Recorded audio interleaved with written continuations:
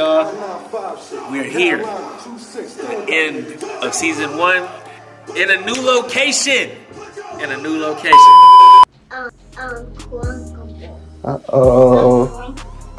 Bucko. Yeah, man, it's the season finale, man. We about to get it in. We out here, you unconquerable, bro? My God, unconquerable, you feel me? You dig? What a walk and roll model, man. Let's pray, Father. We just want to say thank you. We first thank you for Brother Sean creating a platform for black men and black people in general to be heard, to be able to be in control of our imagery, and to be in control of how we are presented to the mass media.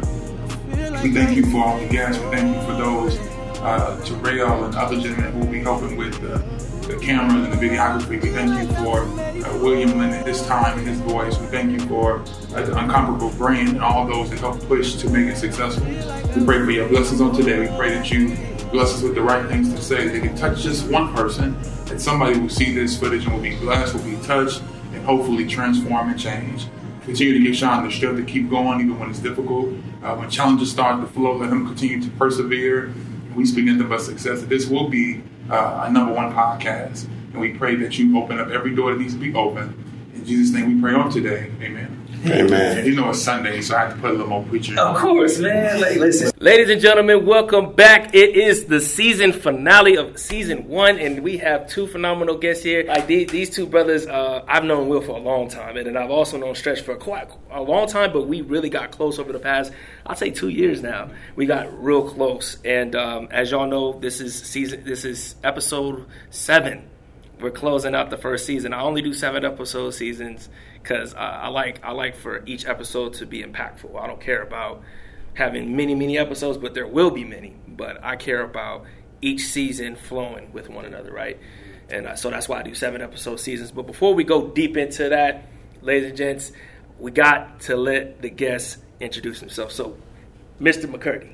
Commissioner McCurdy. Well, number one, first and foremost, I just want to thank you, Brother Sean, for everything that you're doing, not only in the community, but also what you're doing within your family, what you're doing personally and educationally. I think that this platform is going to go on for many years and is going to impact many lives. But hello, everyone. My name is William McCurdy II.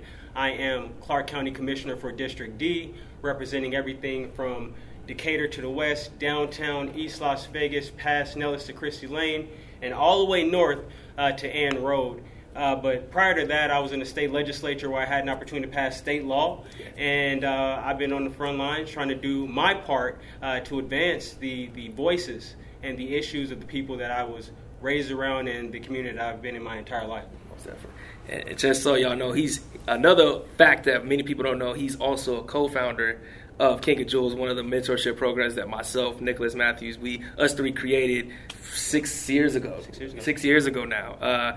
And he's wearing some of the brand merch of the Unconquerable. Appreciate him. Because we unconquerable. Because we believe, Bucko. Because we believe, Bucko, and that's what it's about. So thank you, my brother, my friend, my good brother. And to transition to my good brother, my friend, I know this brother as Stretch Vance. It's my friend Vance. It's my Vance. Frontline warrior, right? Come on. It's my friend right here. Like both of these brothers are my brothers and my friends. But we're here to talk about something impactful. But we got to introduce this good brother. Can you please introduce yourself to the people? Absolutely. So as he stated, Mama named me Vance, the people named me Stretch, and God named me Minister Stretch. And so Amen. I've been in the community since June 14, 2014. I started with the organization called All Shades United, and from that point, just evolved from not wanting to vote to now pushing voting to I ran for mayor a few years back, and now I'm a father, I'm a husband, shout out to wifey and Nene, and just your brother. You know, I'm not really big with long introductions because, again, I just like to let my work speak for itself. But I'm just somebody that you can find in the community doing great things, trying to help the people. I am extremely proud of you because, man, you're doing an awesome job. I study you as a friend, as a father, as a black girl dad. Black girl dad. That is different with That's the brotherhood right. piece. And so I salute you. And like you said, we have a really close relationship. And in these last 2 years, it just morphed to something that I would have never imagined. Never imagined. So I'm grateful for that. You and your queen. Thank you. And just your entire family. And this is something that's going to really, it's going to go as far as you continue to let it go. You know, so just keep going, brother, because we need it. The issue with our community, we don't talk. Yep. You know, and we definitely don't listen. Yeah. And so I'm here today to hopefully do more listening than talking, and to learn from Will and to learn from yourself. So I'm glad to be here. No, well, I'm happy you said that, because my show, I like to have a conversation. It is semi-structured. Yeah, I have 3 questions, and that's something that it's funny, because when people are like, you don't ask a whole lot of questions, I'm like, well, yeah, I do, but I ask the meat questions to funnel down everything you really want to get to in that question, right? Because with what we're talking about, it's an ongoing conversation. It's never going to stop. And it's just not one issue you're going to fix with one solution. And sometimes we're so narrow-minded and we're so tunnel visual. That's how we address our community at times. We think that, if we do this, it's going to solve this issue. And it's not. But let's talk about what the Unconquerable is, right? So the Unconquerable, as y'all know, I'm in my docs program. I finished my first year. I finished my first year. Like, that's half the battle. That's half the battle. I finished the first year. I'm thankful and blessed. As I was getting ready to start last year, so this time last year, I was sitting here like, what am I going to do my dissertation on? And I was like, okay, well, I'm going to do it on mentorship. But let me think about everyone that's in my life. At that time, in that summertime, we were rocking around in New Era, out every Saturday, doing hood to hood. I was honored to help be a part of that. That was so much fun doing that. And I'm seeing Stretch. I see Will. I remember when Will was like CSM president, student body president, and we all have combated so much in our lives, right? So the Unconquerable, in my definition, means someone who takes on personal, structural, systematic, and economical barriers to still become successful in their own merit. Right, like you're able to combat all those things and still beat the odds that's statistically against us, right? And from there, I was like, all right, cool. I got the label, I got the name, but I wanted to figure out what exactly am I going to write my dissertation on. So that's the title of my dissertation, is The Unconquerable, hyphenated. What factors of informal and formal mentorship are effective towards degree completion for Black men in Nevada, in the state of Nevada? So as I was getting ready to develop the season, I was like, all right, well, what are the factors? So I started reading all the first semester. That's all I did was read. And the common threads that came up were perception of education, economical wealth, systematic barriers, therapy, people who weren't getting therapy. 5 was just a spirituality. That was another one. People understand what religion and spirituality is, then going through their own personal barriers, and then you got the community. That's just the 7 main factors, and everything funnels from them. You talk about LGBTQ+, you talk about, there's just so much that we still haven't hit on that I'm going to address in further seasons. Gender roles, funding when it comes to higher education and how it funnels through the county, and all these other things that we talk about in our community. And so for this episode, it's community and self-accountability. Because there's so much that goes on, we try to address things as one big bubble, and that's not how things really work, as you know, especially as you know as well. And we don't know who to really talk to in these facets. And then not only that, we get so overwhelmed about what goes on. Yeah.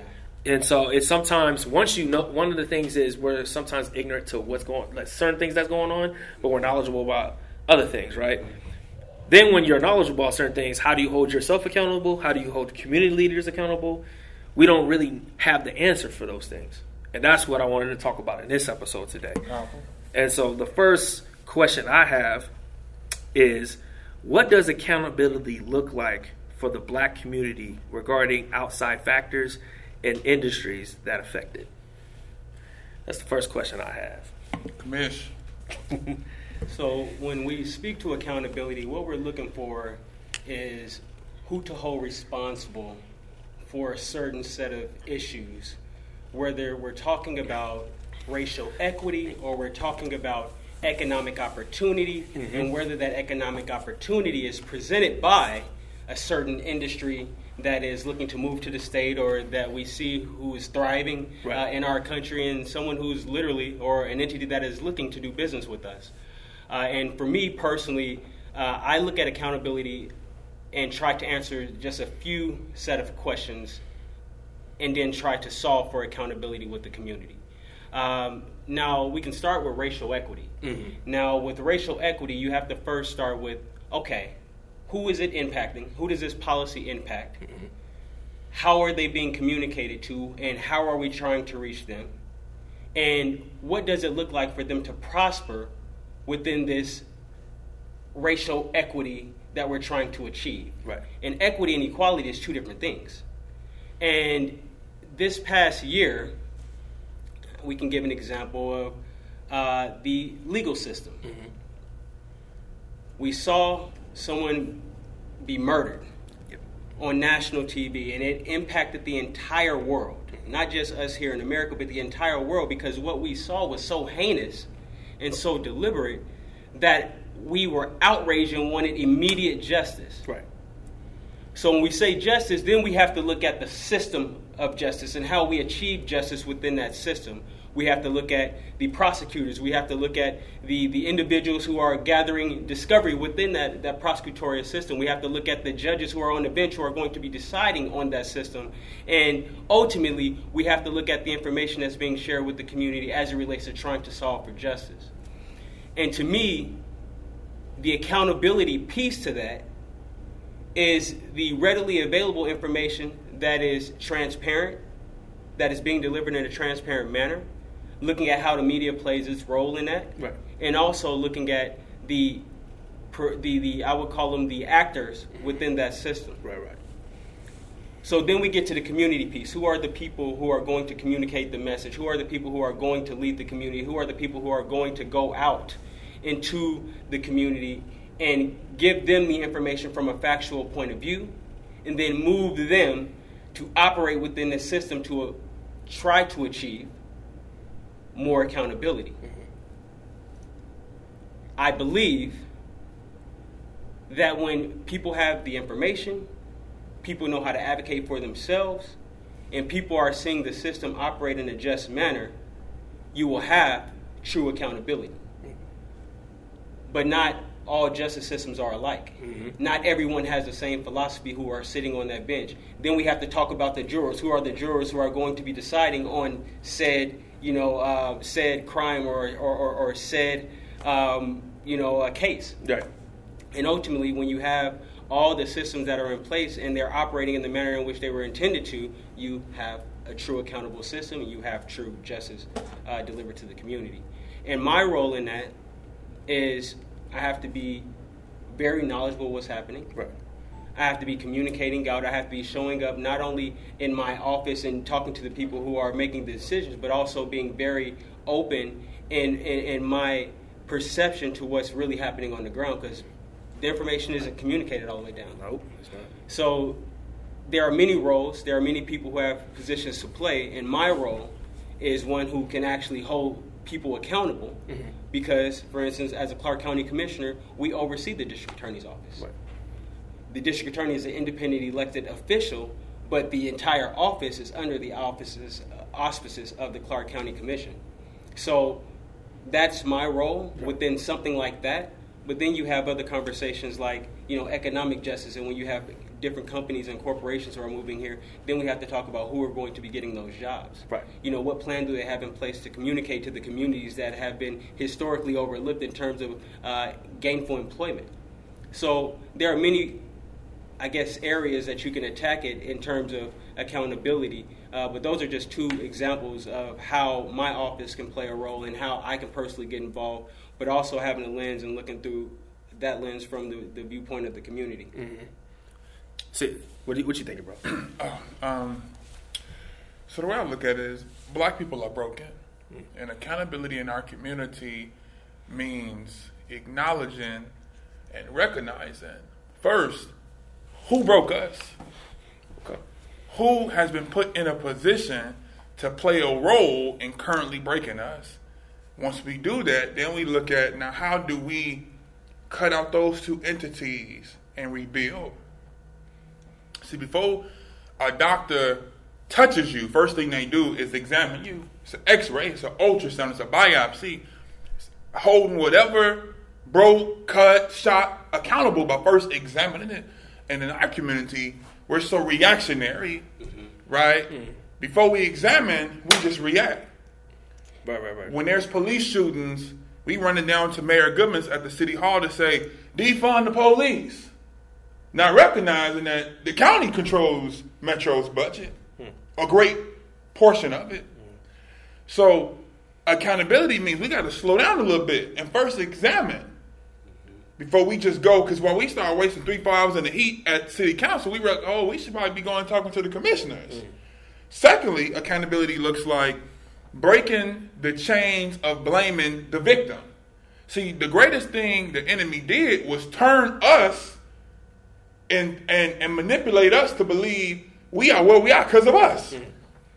And so we don't want to come together. We don't want to unite. We don't want to change the condition because we believe that we are where we are solely because of us. Oh, I'm poor because I chose to not do X, Y, and Z. Or, I'm in this. No, you're not poor just because you're poor. We not criminal because it's in our nature. We criminal by circumstance.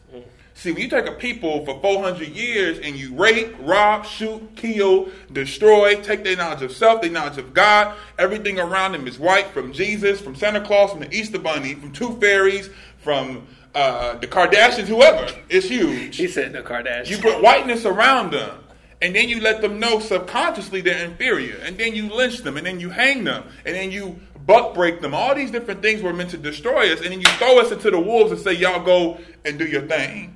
And then we looking at each other saying, well, if we just got to come together. But you're not even identifying why we can't come together, which we can. But first, identify why you even say that statement. Right. So accountability for me, being the president of New Era Las Vegas, is understanding that we're not the ones we should be blaming. We're not our enemies. White folks and white people, particularly as a mass, are 99.9% responsible for where we are. But guess what? We are now 99.9% responsible for staying here. They took our culture, but we can choose to go get it back. They took our self-love, our knowledge of self, but we have to choose to now go get it back. So accountability means we got to stop begging, black folks, and we got to start building. Because those that broke you will never build you back up. And so that's what it has to look like. Not just holding the politicians accountable, but your best friend a pimp. See, we not just going to check the White House, we're going to check the dope house. And it's not pulling the black on black crime card, because we can't pull that card. Every race kills their own. But we do have to recognize, for us to rise and to be respected as a people, we have to clean up within. Right. And one thing, as I close this point, one thing that the George Floyd thing taught us was, yes, we can wear suits, we can have on hoodies, we can have on jogging pants, or whatever. They will always see us to a degree as niggas. But we notice the difference when they pull us over and the masses of us come out organized and we surround that environment. They move differently. Asian people ain't come out with a bunch of marches and protests. What they do? They organize, they pull their resources, and we got a build before we can blink. Yeah. We've been here catching hell before they even knew what this land was. And ain't got nothing. It's not, you don't see Al Sharpton's in Asian form. You ain't saw a Hispanic minister stretching. You never gonna see it. Because they use their political power, their economic power, and they know how to stop it at the gate. They know who to go to. They know who to call. That's how we got to get. But they don't get like that by blaming the victim. You don't tell the rape victim to go and holler at the rapist and y'all go come together and do kumbaya. That don't even make no sense. But they want us to lay at the feet of the very person who's been catching us, giving us hell we've been catching. So as I close, I state that accountability means we got to first, as black people, we got to examine ourselves and be particular. Nah, bro, you shouldn't run for office this time. We're going to let him run because he know how to code switch. He know how to play the game, whatever it is. We got to play chess. But can't none of that be birthed and be formed until we first examine. Because you're putting a Band-Aid on a gunshot wound and wonder why it's still bleeding and leaking through the out and the inside. So again, it's internal. We have to organize eternally and then go from there. Gotcha. I think, when it comes to accountability, one of the main things that I've witnessed is that most folks don't like to take it, even in our personal lives. Even when you talk, even if you're going from a political standpoint, when you're coming from being a parent, or when someone gets, I'll use the perfect example as divorce. When someone gets divorced, we like to shift the blame. Oh, it was that parent. This is why certain things are happening to our kid. No. I can tell you, and I'll use myself as an example to talk about accountability. Me and my ex-wife got divorced. We got divorced, and now there's a void for our oldest. She has to understand, because now this is a new reality for her. Going back between, because now you created something for that child. And sometimes we don't look at life that way. We don't look at systems that way. Because once you make a decision to do something, there's an outcome from that. That's right. Right? So I'm thinking about my oldest, right? So now, as both parents, you have a decision to make.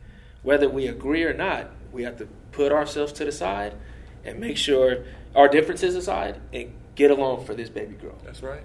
Because she's watching us. Mm-hmm. So guess what we're doing? Like my daughter, we finally found my daughter a therapist, by the way. I don't think I told you. We finally got my daughter a therapist. She loves her therapist. But guess what? She sees us both there when we pick her up, because she thinks that we're not there. Like we drop her off and she thinks we leave, because then she can be completely honest with the therapist. Mm-hmm. But that's both two systems, completely different. It's important for her. It's coming together, right? Mm-hmm. And now I understand we can't. Approaches sometimes don't work the best. Certain things, that's just we're just two co-parents who can work together. Not many co-parents can do that, right? So I bring that to the system. Or we're talking about education. We're talking about police, the police industry. We're talking about economics, politics, all these things. That's kind of reality. What we would like to see, the butterfly effect of it. Like we would love to see that, but sometimes that's not what happens. But accountability, sometimes we have to take ourselves out of it. Most times, we learned in the business realm to not take things personal, and sometimes we do take things personal, because when you network, you build a relationship with people, and it gets personal. So that's right. It's not a question, but that's just my thoughts on accountability. You get what I'm saying? Yeah, and I mean, I approach things now from what others are going through. Right. You know, like we can have our own individualized view, but how can we take us personally out of the conversation, yeah, and really look at the entire situation as a whole? That's right. And that's you can't you can't lead a people if you're always leading from your own personal beliefs and viewpoints. Right. Yep. That is very irresponsible, in my opinion. Right. So it is responsible. Yeah. Accountability is responsible. Accountability is recognition. Accountability is the understanding of knowing the ultimate goal of what's trying to be accomplished. Right. You can't be short-sighted and be in leadership. We've recognized, we are living through what short-sighted leadership looks like. That's right. We have to operate with the foresight of where we would like to be 20, 40, 50, 60, 70 years down the road. Right. That's right. Which is why we must do more in providing accountability for those who are in positions of power to speak their truth to power on behalf of the people. Essentially,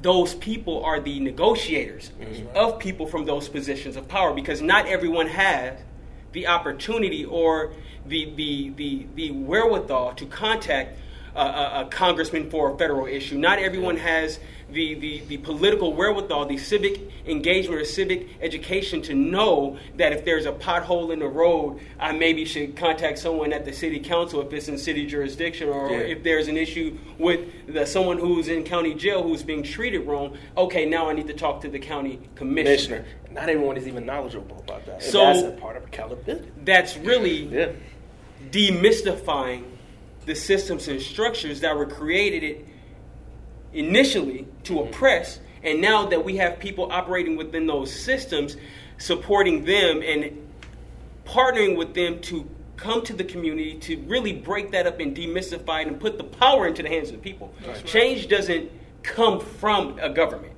Change goes to a government, and then is the shared responsibility of all of the community and people alike, the community people and the politicians alike, to operate with one goal, one mission, and that's to really liberate the people. Right. Both helping to provide more economic opportunity, because we will not address the racial disparities without addressing the economic disparities that exist.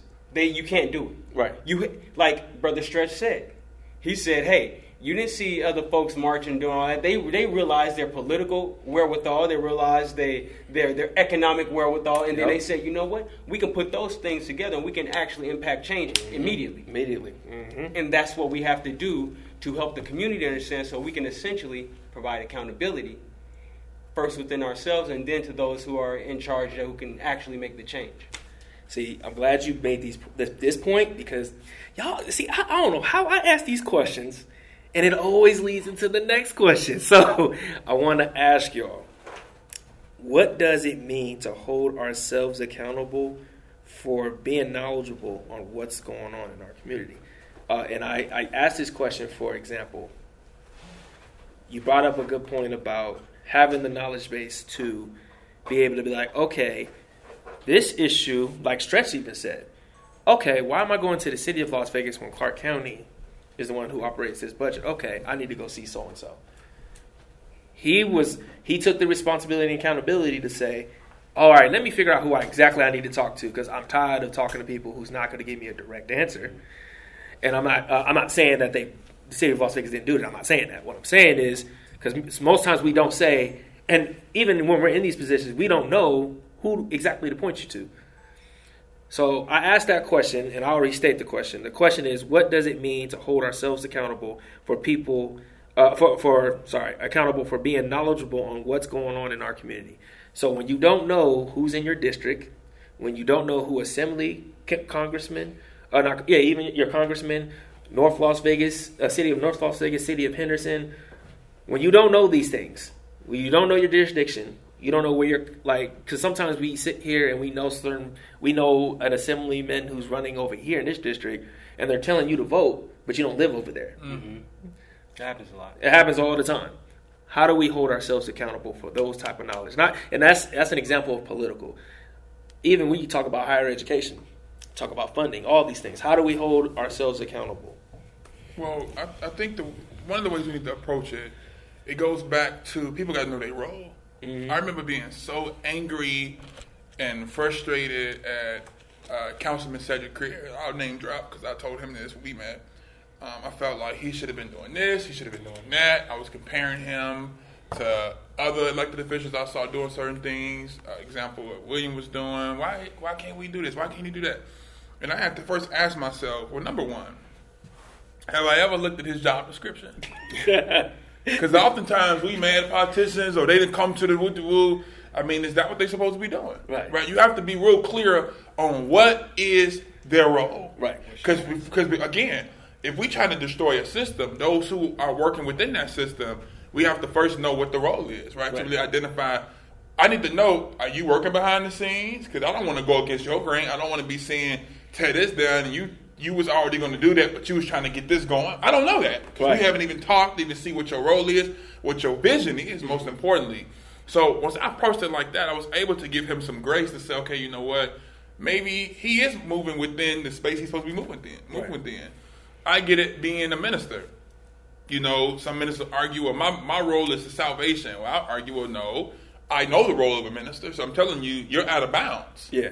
I can't say I know the role of a politician to be able to call a spade clear. Right. So I had to take a step back and really do some education, and then also study where you are. I had to do the history. I mean, I went back. I really had to really just do a complete moonwalk and really understand the role, the history of the role of the black politicians in Las Vegas. Right. We got to understand, Las Vegas is one of the few cities I know that's still doing first blacks. Yeah, that's true. This is a fairly new city. When you can still go meet the first black woman principal, something wrong with that. Yeah. It's cool that we can meet Mother Tolan, right? But in Chicago, the first black principal been there since the 80s. Man. Because that first black principal got elected in 50 or 40 something. Right. This is a fairly new town. It's the most modern city in America. It's one of the most modern cities in America. So the leadership, we can still meet the leadership that signed the Moulin Rouge agreement. We can still meet. Still can. Some of the dancers are still out here too. You know, so absolutely. So you got that first tier leadership with Mary Wesley, Ruby Duncan, Bob Bailey, a lot of them are still living. Right, Bob Bailey. And then you got that same, shout out, and then you got that same, I saw the plug, and then you got that second leadership with the Frank Hawkins and the Sweet Lou's and the Lawrence Weekly brothers, the Cedrics, that's in their 50s. And you got this third and fourth wave of leadership, which is us. Yeah. So we only 2 generations up from leadership. Mm-hmm. So you mad at somebody that really, they didn't have a game plan. They was kind of just thrown into this. So not to say that we can't hold them accountable, right. but at least understand the full picture. You trying to fit 4 people in a 2-seat car. Yeah.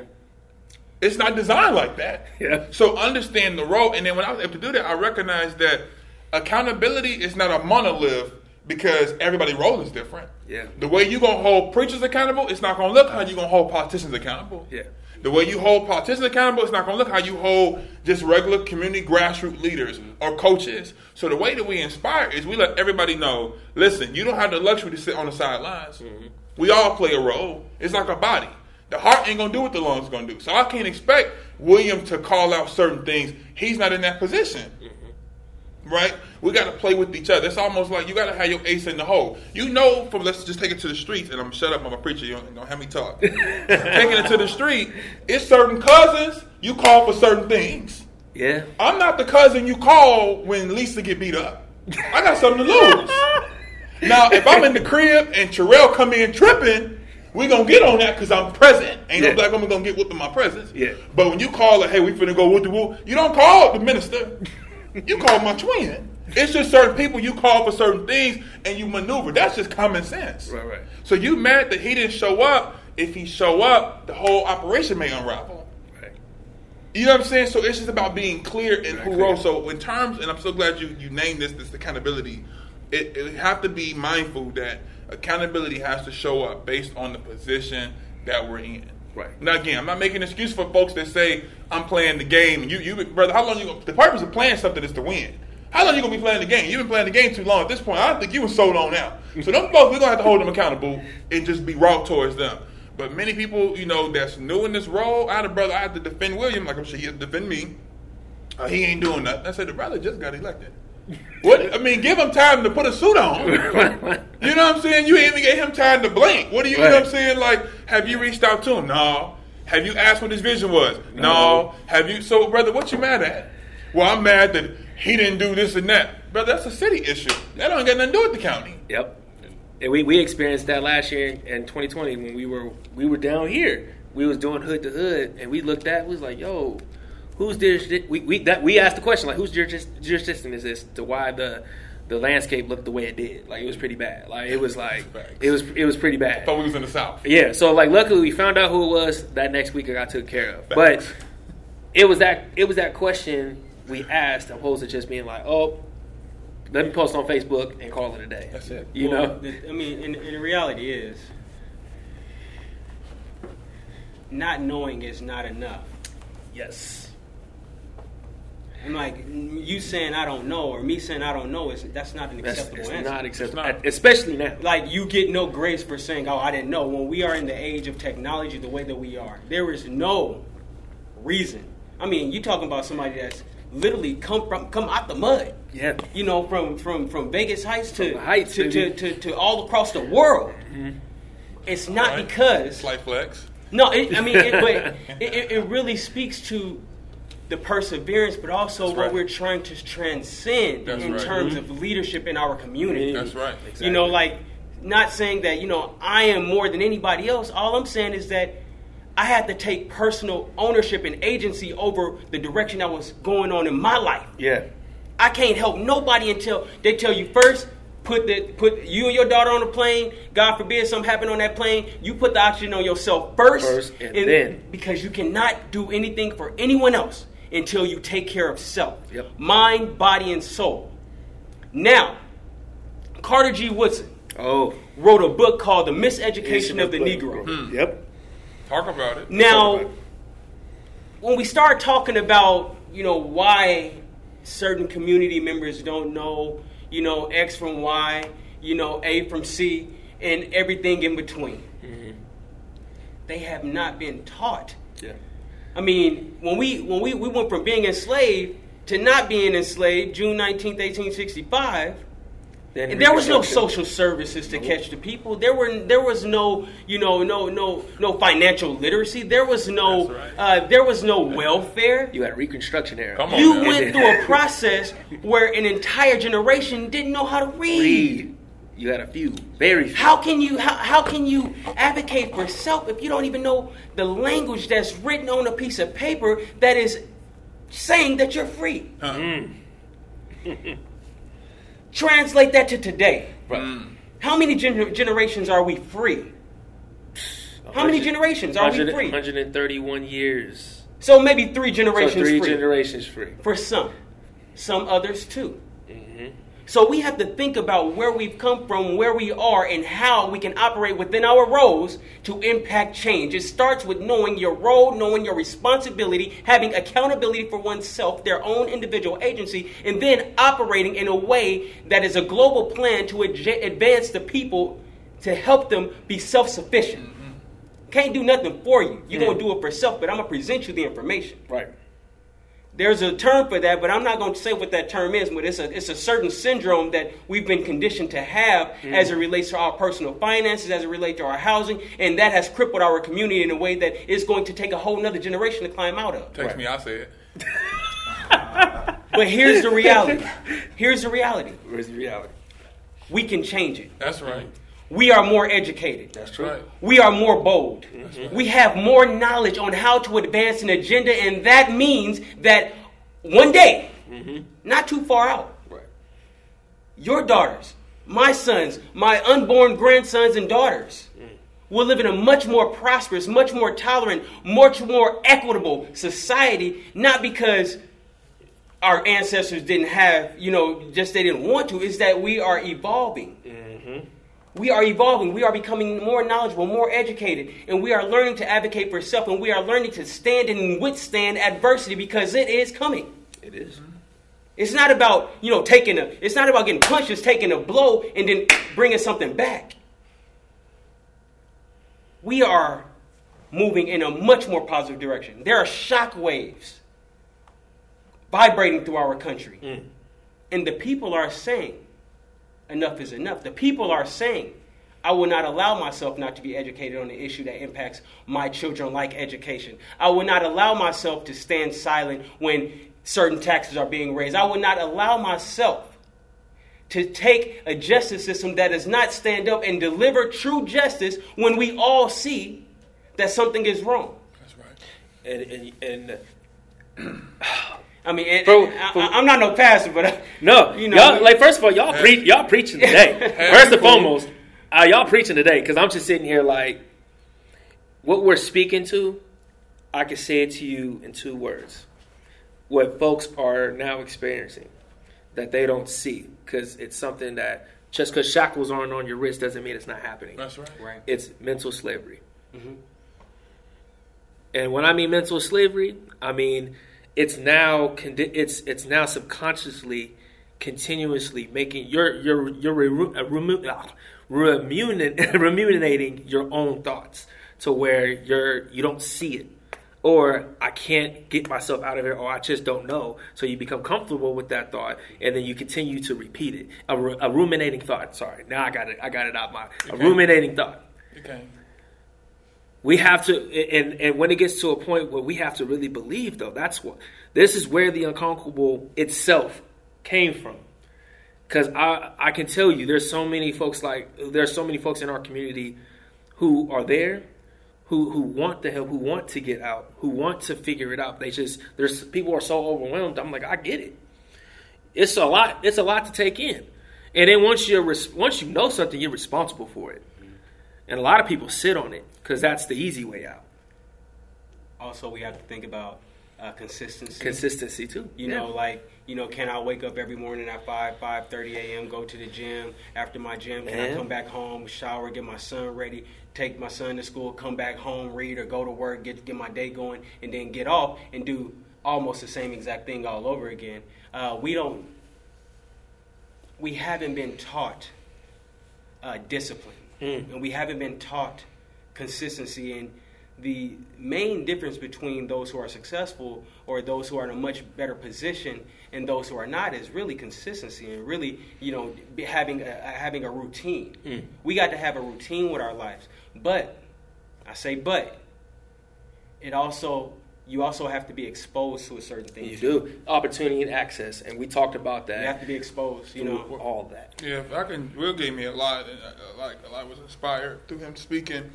I think one of the things that he mentioned about when you're on a plane, because anybody that knows Minister Stretch and know New Era Las Vegas, we are 100% unapologetically black. I don't care if you're offended. I got a whole inbox of hate mail, death threads from white folks and my own people, but mainly white folks. And ask me, do I care? I don't, because your white guilt and white feelings are not going to make me blink, because at the end of the day, you don't give that energy to other groups. No, I haven't heard one white person speak up as a mass to try to resist or rebuttal the Stop Asian White Hate bill. It was so many white tears, and they felt so bad. And I'm not knocking them. Get what y'all feel y'all deserve. Who am I to stop that? I want to see what they got for us. But the moment all we said was Black Lives Matter, we ain't come with no bill. We ain't pulled up to the white. We just said Black Lives Matter. And white folks came by the thousands thinking that we were going to organize, because this is what they fear. They fear that if we ever come to power, we're going to do to them what they done to us, and that's not the heart of black people. Our plight is just leave us the hell alone. And so into the point of the face mask, what we tend to do, we on the plane getting ready to crash, and opposed to saving our own, we giving white people oxygen. They got 2 masks, they got a life vest, they got anklets with. We don't got nothing but a mask, no shirt, no clothes, naked out of doors, and got the audacity to try to give them oxygen. So what I would never feel part of the accountability piece is, as we hold ourselves accountable, don't feel guilty for doing for self. Because when you love yourself, you can do for self, but you got to first know thyself. Once I came into the knowledge of me, I fell in love with us. All I'll think about is doing for us. I mean, the song, all I do is think of you. That's how I feel. Come on, did we just become a boy band? That's how I feel. All I do is think about black people. But again, I have no ill will towards other races. I'm able to sit among other groups and sit with other leaders from other races because I'm so in love with us. But I'm never going to take food from our mouths to give y'all food, especially when I know you don't need it. You're not going to go into La Bonitas and Marianas and see us up in there. This how far gone the mentality we've been wired. Have any of us ever even applied to a Hispanic store? No. I can answer for all of us. And you know why? Because psychologically, we know better. We know better. When you in high school, you go to Carl Jr.'s, you go to the mall, you're not going to go to Su Wan King up in Chinatown. You know better. But I went to some soul food spots all over the country. I got to ask myself, is this black owned? It's more white folks working up in there than I ever saw in my life. And the owner come out, blue, black, dark skin, afro. Right. To me, that's the face mask thing.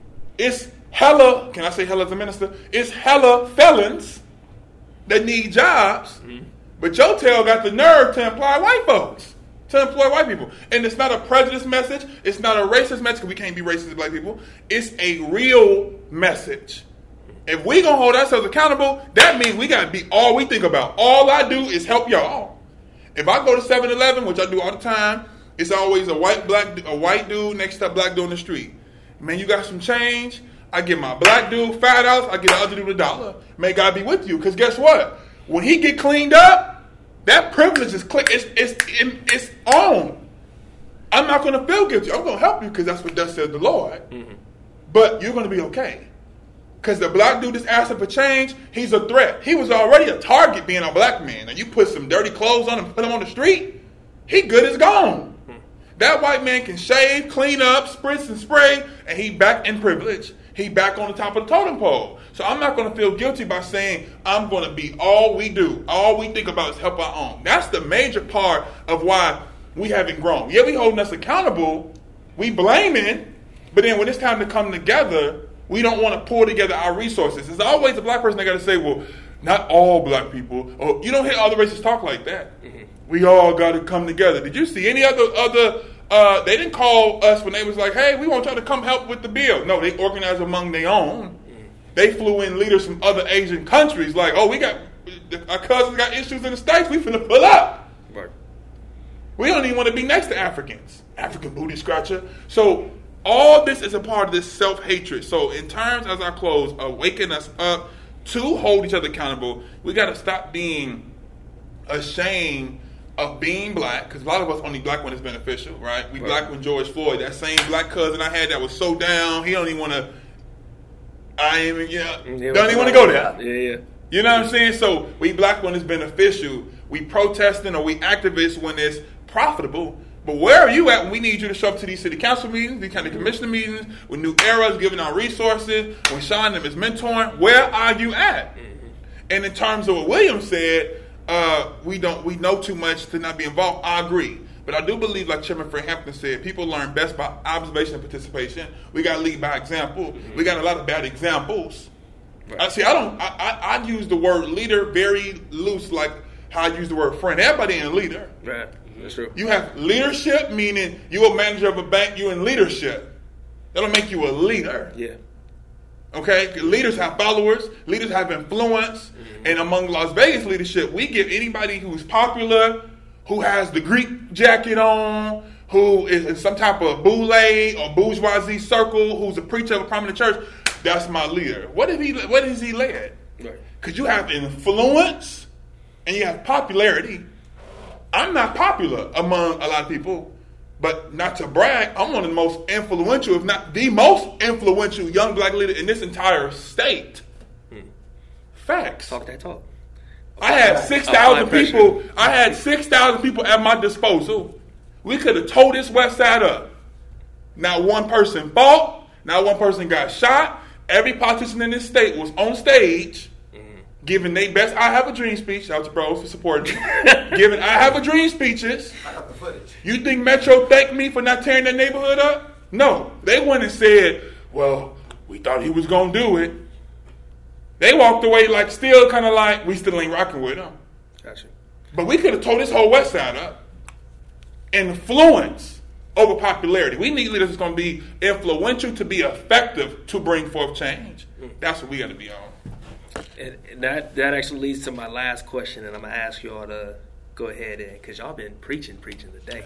William got me started. Y'all got started. I blame him. Y'all got it. It's what happens when you put, this is the true definition of leaders, because don't let the ties and the suits and all that fool, because don't let that hat fool you, because a lot of us, these clothes don't define who we are. I mean, this is a lot of things you're born with, I believe. Like these traits that we came with, it just takes certain switches to ignite them, or to turn them on, I should say. So the last question I would ask for one point from each of you is, once we are knowledgeable of everything we pretty much talked about, how do we hold ourselves and those in position of power to actively create change? I would start off and just say, you got to do something. Do something bigger than being an internet warrior. Do something bigger than being an internet leader. See, and let's just talk to black men right now. A lot of black men, we think it's a prize. Like, people be gloating like, I'm at a black business. You don't ever see Hispanics do that, because guess what? It's normal to support your own. So I try not to be one of them dudes that's like, man, shout we at Wooty Woo. I just show up. Because I want you to know that this is normal for me to support black-owned business. I don't even have to say black-owned, because you know 80% of my money going to y'all. Mm-hmm. It's an 80-20. The 20% go people that we don't own and control that field. But in regards to it being normal, it has to be normal for us. I forgot what change thought. What was I saying? Go back. How we hold our accountability to ourselves and those in position to actively create change. Absolutely. So again, we have to be willing to, it goes back to what we said earlier, look out for self, do for self, love our own, and it just came to me, thank you, Holy Ghost, get off the internet. And in terms to the men, what I was saying, it's a lot of men that's content compared to the black-owned businesses, if I give my kids a little bit of my time, because the myth and the narrative is black men don't raise children. Mm-hmm. So you got black men doing this if they get their kids on the weekend. Black men telling me, what you doing, bro? I'm babysitting. Your own children that your fluid was a part to bring them to life? That's not babysitting, beloved. That's called being a parent. Mm-hmm. So we have to stop being so excited because some of us do go against the grain. I don't get a pound of back because I'm not in prison. I'm supposed not to be in prison, right? Mm-hmm. But they've made us normalize these things like we want to get cookies. Mm-hmm. And so part of bringing change is understand we got to let black men know it's not enough for you to just raise your kids, bare minimum. Yeah. Raise your kids, work, and give your girl or your queen a little bit of time, and you think you did something. Because guess what? You have daughters, you have sons, I have a daughter. Our children are still, in some way, whether you like it or not, will be a part of the mass society. Mm-hmm. So as I have a child that's 2 months, somebody else has a son that's 2 months, that unfortunately is being socially engineered right now to be a killer, to be cold-hearted, mm-hmm. to disrespect women, to pimp out our sisters. When he stepped to my child, it's going to be a game changer, right? Mm-hmm. But the bigger mentality is like, no, I want to get to that child's parent before he morphs to meet my child. A lot of us spend so much time in quoting Frederick Douglass, it's easy to build strong children, repair broken men. But that so-called strong child got an uncle that's touching on her. So you don't want to talk about that. Yeah, don't talk about that's why we can't, it's not enough to just say, oh, me and mine is straight. Yep. Because you know how many of us had kids going to Howard, how many athletes came home back to Chicago for the weekend and got gunned down. Brother was on the draft, name in the hat finna get drafted, and got gunned down. Because nobody, no man, no woman was willing to say, let me go out there and talk to these young brothers and give them something to do. But because you got don't let us get good jobs. Because you got your good job at UPS, or you work for the post office or the city, you're content with that. And that is the issue on why we are where we are today. So to change that, every person has to realize we accountable for each other. Mm-hmm.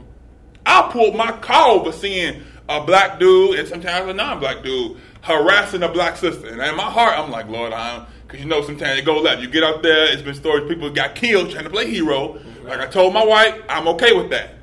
Because to me, like Dr. King said, it's not what's going to happen to you, what's going to happen to them. So I've been like, sis, you good? I'm finna put a call over. She's like, no, it's okay. He just playing. All right. You know what I'm saying? I don't have me get out this car and take this fedora off. Right. But that's what it takes. When I see these babies and I see vans slow down, I pull up behind the van. Hey, y'all speed on up. Y'all run a little bit. Y'all walk kind of slow. Because them is still my babies, whether they came from me or not. Right. So accountability means every black person that look like me, I'm accountable for you. Whether you in prison, whether you a pimp, whether you lesbian, whether you trans, whether you straight, it don't matter. We all we got. Yep. We don't have the luxury to say, I'm not going to unite with you because you subscribe to a different sexual preference or because you Muslim or because we don't have that luxury. Right. Other races do. We don't. So we have to be all we got, meaning we got to stop thinking we got to just do the bare minimum. It pains me to see 100 dudes hooping at Lorenzi, but me and him can't get half of them to come out to a meeting or to put no work in. But you think because you go to the gym, you got a nice body, got a girl, got a family, work, all you is a fly, muscular, nice father coon. You don't benefit to us. That's a throwaway.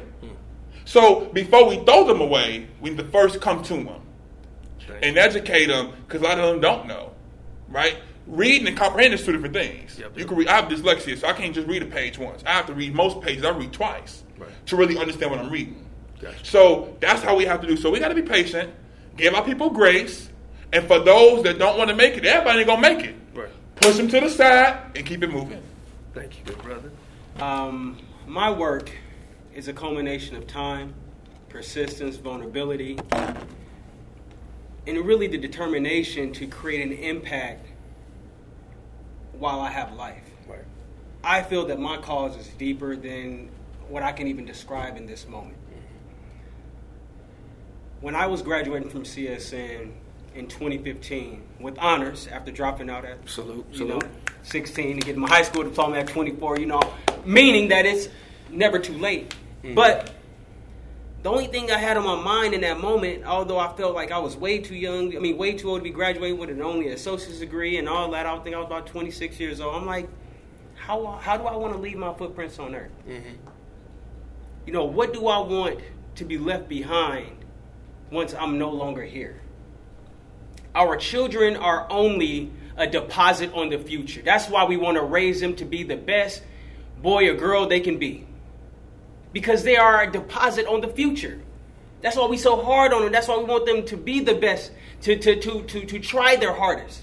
Because we understand the significance of raising someone to pick up the mantle and go forward. I was raised to say, Mama said, William, God gave you life. What you do with this life is your gift back to God. Make impact. Make it.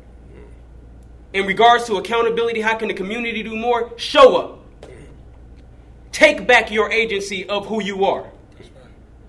Don't wait for someone to do it for you. Do not depend on that unemployment check. Do not depend on that public housing. Take your ownership back. Amen. We start there. We would then get to a society that can do for itself. We would then get to a society that is not asking Brother Stretch for $5, not asking Brother, McCurdy for $1, that is able to get up and go to work and provide for self. A man or woman that don't work don't eat. Amen.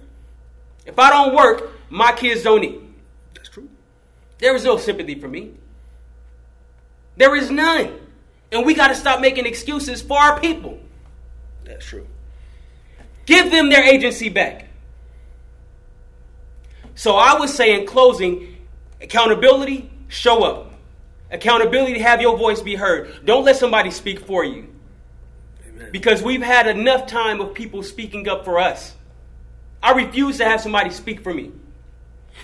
Let me get in this space. I appreciate Brother Stretch speaking up for me. But if they got something to say to me, come on over here. Come on over Hey, I ain't never ran from nothing. We from the heights in the view. Hey,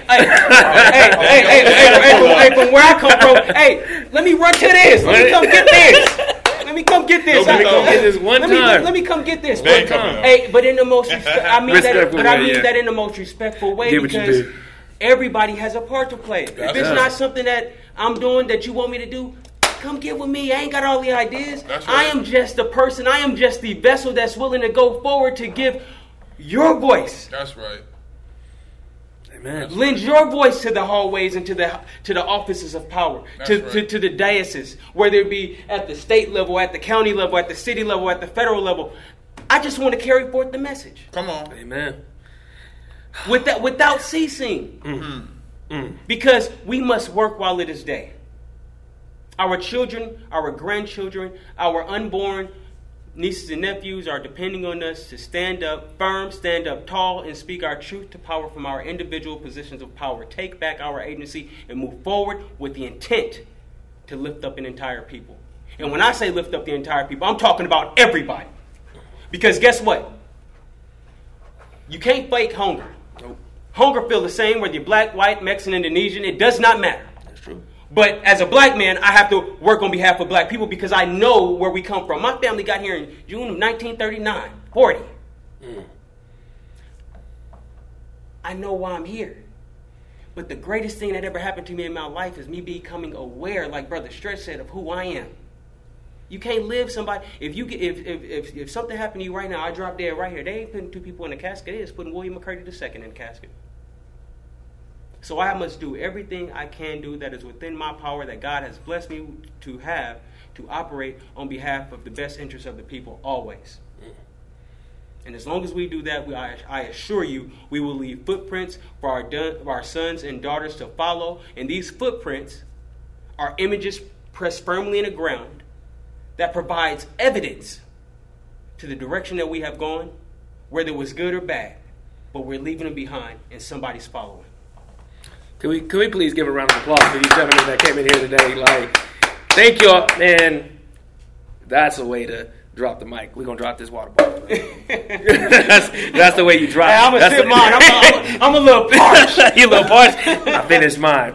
But man, gentlemen, my brothers, kings, thank you both for being on this final episode for season 1. I have a strong feeling that this episode is going to touch a lot of people because, believe it or not, what's crazy is I know the impact each of us make. Really, you too. But, I think not many of us get together in this view like that. Like, because this show was created for us who do have these because we have these conversations all the time, off camera.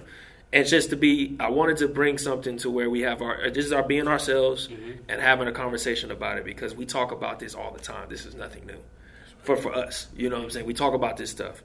And if there's anything that I would love for my last closing for y'all, go back and watch some of the episodes when it comes to, because a lot of y'all talk about finances. Economical wealth is episode 2. A lot of y'all say, oh, let's not go to college. Well, trades. Well, that's on episode 1. Then you talk about therapy. Gave you a whole list of therapy on episode 4. Then you talk about, well, the systematic barriers. We talked about that. Every main issue we talk about, it's there. And I brought people who are more knowledgeable than me to talk about this stuff. That's why I didn't get everybody I feel is the strongest community leaders, but I got these 2 for a purpose because it's bigger than us in this room. That's right. It's about everyone that watches because at the end of the day, we're going to be gone. That's right. But this is going to live on YouTube, all Apple Podcasts, whatever those streams forever. So if they ever want to retract and understand what it really takes to be in this community, come back to this episode and this space and time and understand that the conversation doesn't stop with us. It keeps going. Because now, once we go, somebody else got to pick up and do it better than what we did. It's infinite. It's infinite. That's right. And with that being said, thank you, Kings. Thank you. My man, Sino, finally getting the camera. Because this is my guy, Sino, the director, my brother. Come on, man. Y'all never see him. You know what I'm saying? Y'all was cold. I'm rocking with y'all. Rocking with with y'all. Yeah, for sure. I appreciate y'all coming out. Appreciate you bringing me on the show. Yes, sir. Having me on here. Thank you, bro. Hey, man. Malik doing his thing, too. Hey, our intern back there, Malik, man. And we got some other stuff behind the scenes coming up next. We do. That's episode 7. That's the end of season 1, and we out. Thank y'all, man. Thank you, guys. Man, I feel like I was made for it. Or I can't pick myself out of there, or I just don't know. So you become comfortable with that thought. Feel like I was made for it. A ruminating thought. So I got it out. Ruminating thought. You helped me out today? Oh man, you the best. See, this is why you hire the best in the business, right? Because they gonna get the job done.